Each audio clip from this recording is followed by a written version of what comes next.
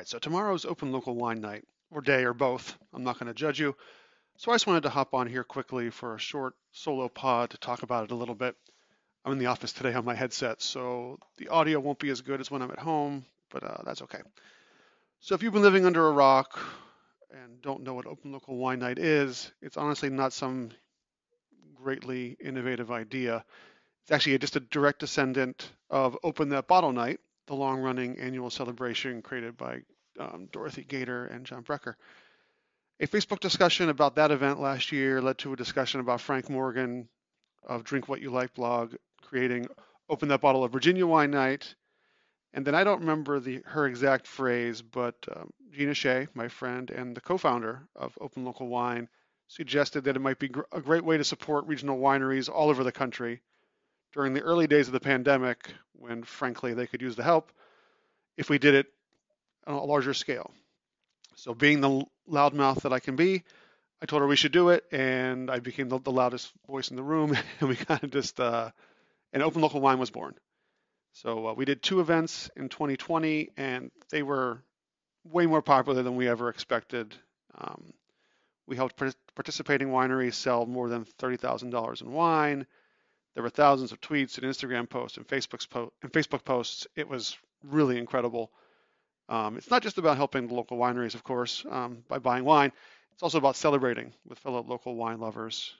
Hopefully going forward, we're coming out of the pandemic a little bit now, but so hopefully one day the focus will really just be on the celebration rather than the helping.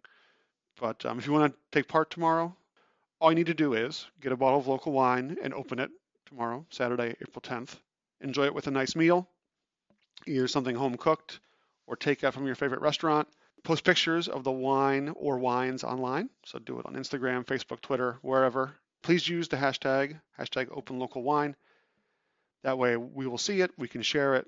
You can become a part of the greater Open Local Wine community. Raise a glass to the winemaker who made it, and then just drink it and enjoy it with your family and friends.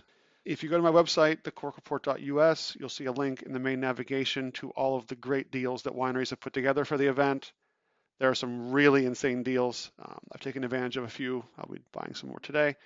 And yes, I know if you order them today, you won't get the wine in time for the event tomorrow, but you can still take advantage of the deals and help support these wineries.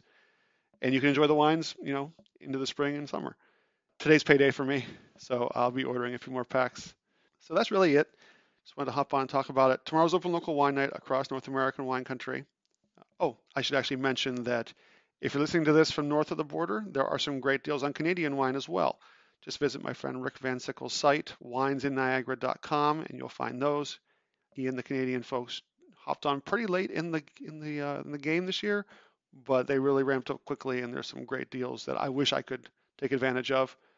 I know that a lot of the wineries who pulled deals together are also hosting virtual tastings tomorrow for Open Local Wine Night, so keep an eye out for those across your various social feeds. I'm going to try to join as many of them as I can. Who knows? I may even end up on camera for a bit. That's not my usual thing.